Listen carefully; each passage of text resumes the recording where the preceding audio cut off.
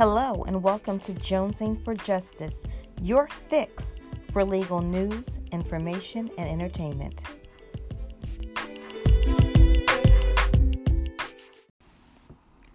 So today I want to talk about the curious case of when parents perhaps go too far. So the first incident comes out of Baltimore and Towson University. It was over the news, all over it seemed like, where there is a mom who police wanted to talk to because she apparently, on at least 3 separate occasions, showed up at the school talking to female students, showing pictures on her cell phone of her son, and asking people if they were interested in dating her son. Now, they described the woman as a female, appearing to be in her 50s, wearing glasses, jeans, and a striped shirt. And then, of course, they showed pictures. She looks so much like a suburban mom. There's a cute little scarf around her neck. She's wearing, it looks very nice, very suburban. And the thought is, she doesn't look dangerous at all. Like, this is not a woman who you think is committing a crime on campus. But, of course, this concept that a mom would show up at school and actually ask people to date her son is really, really weird. Now, of course, they're saying she's not suspected of committing a crime. They just want her to stop. I guess you can be on a campus. You can visit a campus. If you're not trespassing, it's not a crime. But there are some really interesting takeaways from this. First off, her son has to be incredibly embarrassed. I mean, I know I would if my mom were out saying, hey, do you want to date my kid? Especially when I was in college and I was not at that point. Now I'm like, why didn't my parents pick out a spouse for me? Like, they could have done a great job. But the other thing is that from a school perspective, I mean, you obviously don't want parents involved in that way. But as a young woman, even if another woman approaches me, the concept that this person is speaking to me about intimate details like that can be disturbing. For one, we hear a lot about human trafficking, and I'm not saying that she's a human trafficker, that's what she's doing, but a lot of what goes on in the human trafficking world is that there are women, actual women, or young girls who get other young girls or women with the promise of helping them in some way, shape, or form, whether it's to get a job or meet people or do whatever, and then they get them to an undisclosed location where they are then trafficked for sexual purposes. Now, I'm not saying this mom is doing that. However, these are the kind of things that as women we often have to be aware of when we are interacting with new people, especially in slightly suspicious scenarios like that. So I don't know what you all think about it, but it just strikes me as weird. Not only did she do it once, like, hey, I just happened to be here and my son was down and I thought, hey, you're a cutie. Would you like me, would you interested in dating my son? But she did it on at least 3 occasions. 3 incidents they said were related. That she went to a couple of buildings, that she approached several students, that she had a picture on her cell phone, that she was showing who her son is. And, I mean, I don't know for me, I guess as a son, you're thinking, oh, my gosh, I mean, I look like a creeper if I can't get dates on my own. But I don't know what would have possessed her to think that this is a really legitimate way to find a date for her son. And on campus, what is their duty to the students? How do they deal with people who are coming on campus to make sure that they're on campus for the purpose that they say they're on campus for? So maybe you're in a closed campus. Ones like those of us who went to more small little rural schools, they're more closed campuses. Maybe like my sisters, you kind of have to go through a gate to get into the campus, and you had to, there's a gatekeeper there and you show your ID or tell them what you're going for. But in city campuses especially, they're much more open. It's much harder to know who's there and who's not supposed to be there. And maybe even if you have to show ID to get into specific buildings, it may be easy to get around that. I don't know. But of course, I'm wondering, what part of the game is that? When did that become the thing where it makes sense to actually go on a college campus and to embarrass your child in such a way? Like I said, there are possible legal implications, but probably not likely. I don't think she's a human trafficker, so that's not going to happen. She's probably not going to be charged with trespass. After all, as a parent, she has a right to go on campus, generally speaking. And unless she's really harassing students to the point where they feel uncomfortable, then perhaps she's not going to face any charges for this at all. And of course, that's probably the right thing to do. I mean, you don't go around charging moms for being moms. But someone please, if I ever get to the point in life where I am trolling my kids' school, trying to find dates for them, like someone pull my coattails, pull me to the side and say, no, Jackie, no, no, no, no, no. But what do you think of that? I mean, I obviously don't think there is any real criminal liability here, though I can think of several ways that it could come to that. And that's because I'm a lawyer and that's the stuff we do. But I do think it's probably potentially embarrassing. And I do think that it has the potential to create new rules on campus. So there may be new rules about what visitors can and can't do, which ultimately could lead to that mother having an order or maybe a letter issued to her saying that she should not be on campus, in which case trespassing could actually be a thing. So while I don't think it will lead to a severe legal problem for this mom, I just have to say, what part of the game is that? Like, how's it going down? I don't know. But for this first segment, you give me a shout out and let us know on our podcast what you think, and what would you do if you were approached by someone asking to date their child?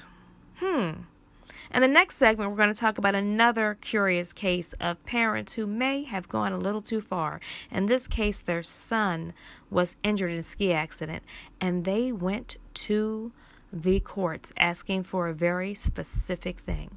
I'll get right back to you in the next section. Thanks.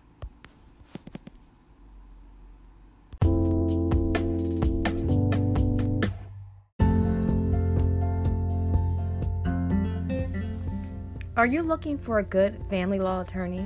Well, look no further. Jones & Associates Law PC, located in Delaware County, Pennsylvania, right across from the historic Media Courthouse, is the place for you.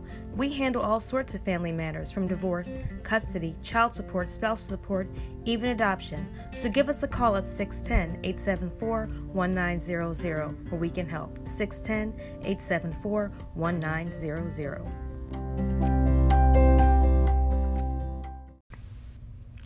So, in the next curious case of parents who may be going too far or maybe not, we are talking about a young 21-year-old, Peter Zhu, who sadly passed away in a car accident in Westchester, New York. He was apparently a cadet who was very successful and very beloved, and unfortunately he passed away, and he was brain damaged and had organs that were to be donated.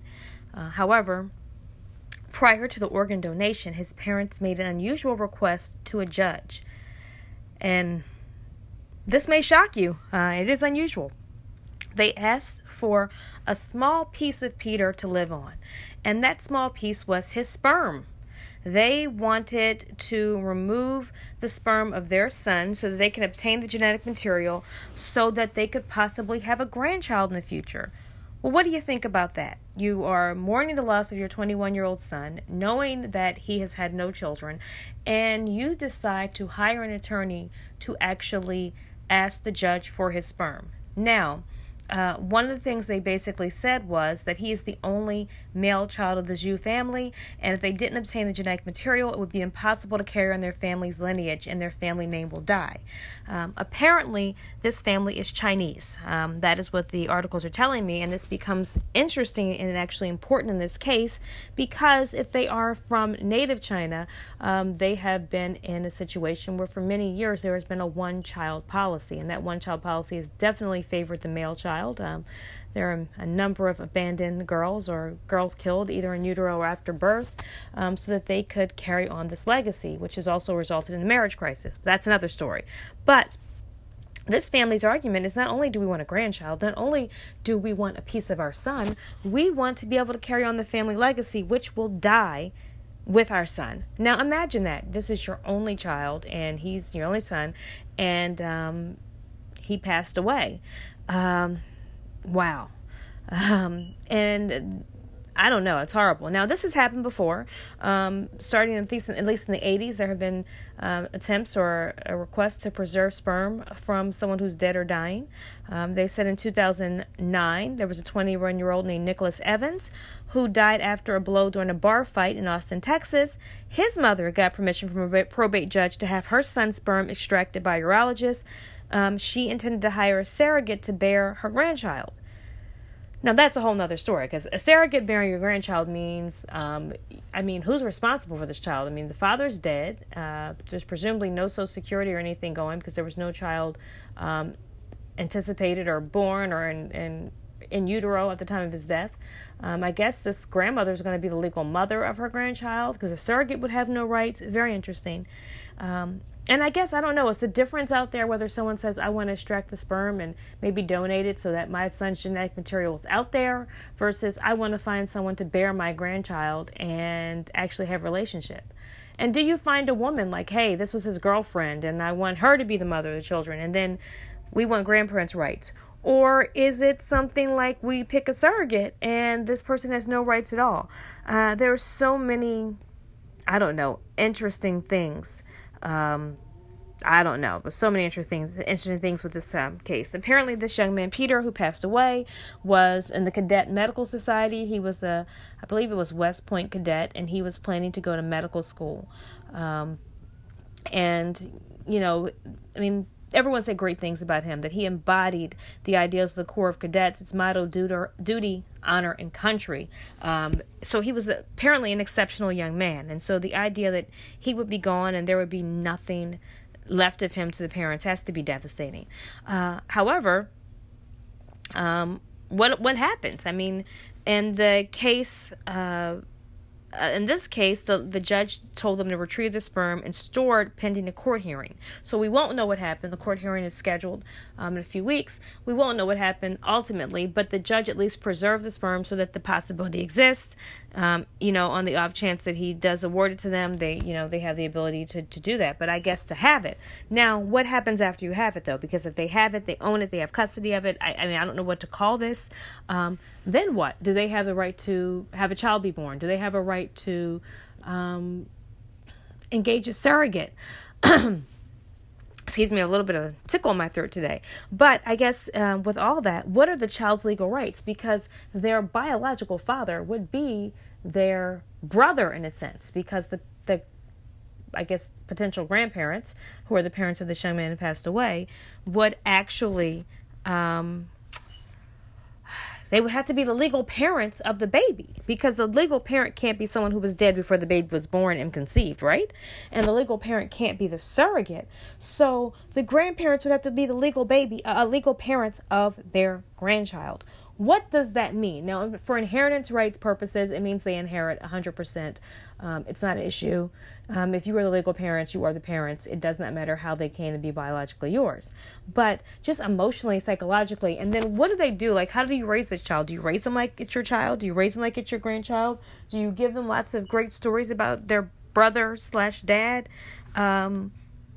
What child wants to feel like they were brought into the world solely because their parents were upset about another child they lost? I don't know. It's difficult. It's very difficult. We don't know what to do with that. So, a lot of legal issues that come into play. So the judge is really going to have to look at a couple of things. But the interesting thing is that I don't believe the judge will look at what usually comes up when we deal with things like custody, which is the best interest of the child, because there is no child. There's a potential child. And so what does that mean? Does that mean the best interest comes into play, or does it just mean they have a right to the sperm? I have no idea. I wonder what we're looking at. There is no liability for the deceased father. He doesn't have anything presumably that the child would inherit, so there's really not that issue. Wow, there's so many unknowns in this case, and I wonder, how as the judge do you make that decision? What are you looking to for case law? What does the case law say? I probably should have researched that, but, not my state. What do you think? These two stories we talked about today are parents who were a little extreme, right? The first one was a mother who was looking for a date for her son, possibly a girlfriend on college campus. And now we have parents who are looking to extract sperm from their dead son so that they could possibly have a grandchild in the future. These are not things that happen in everyday parenting. These are not things that you would think about. I have no idea what the line is and what too far is, but both of them seem to be really, really skating on those lines and really making you think differently about what does it mean to be a parent in today's world to a young adult, because these children are both young adults. I mean, you lose a child in their early 20s or you have a child in college during their early 20s. At what point do you have to step back as a parent and say there are just some things that I don't get? The other thing is that years ago, if your child had passed away in a tragic accident, you had no opportunity for grandchildren. It was just over.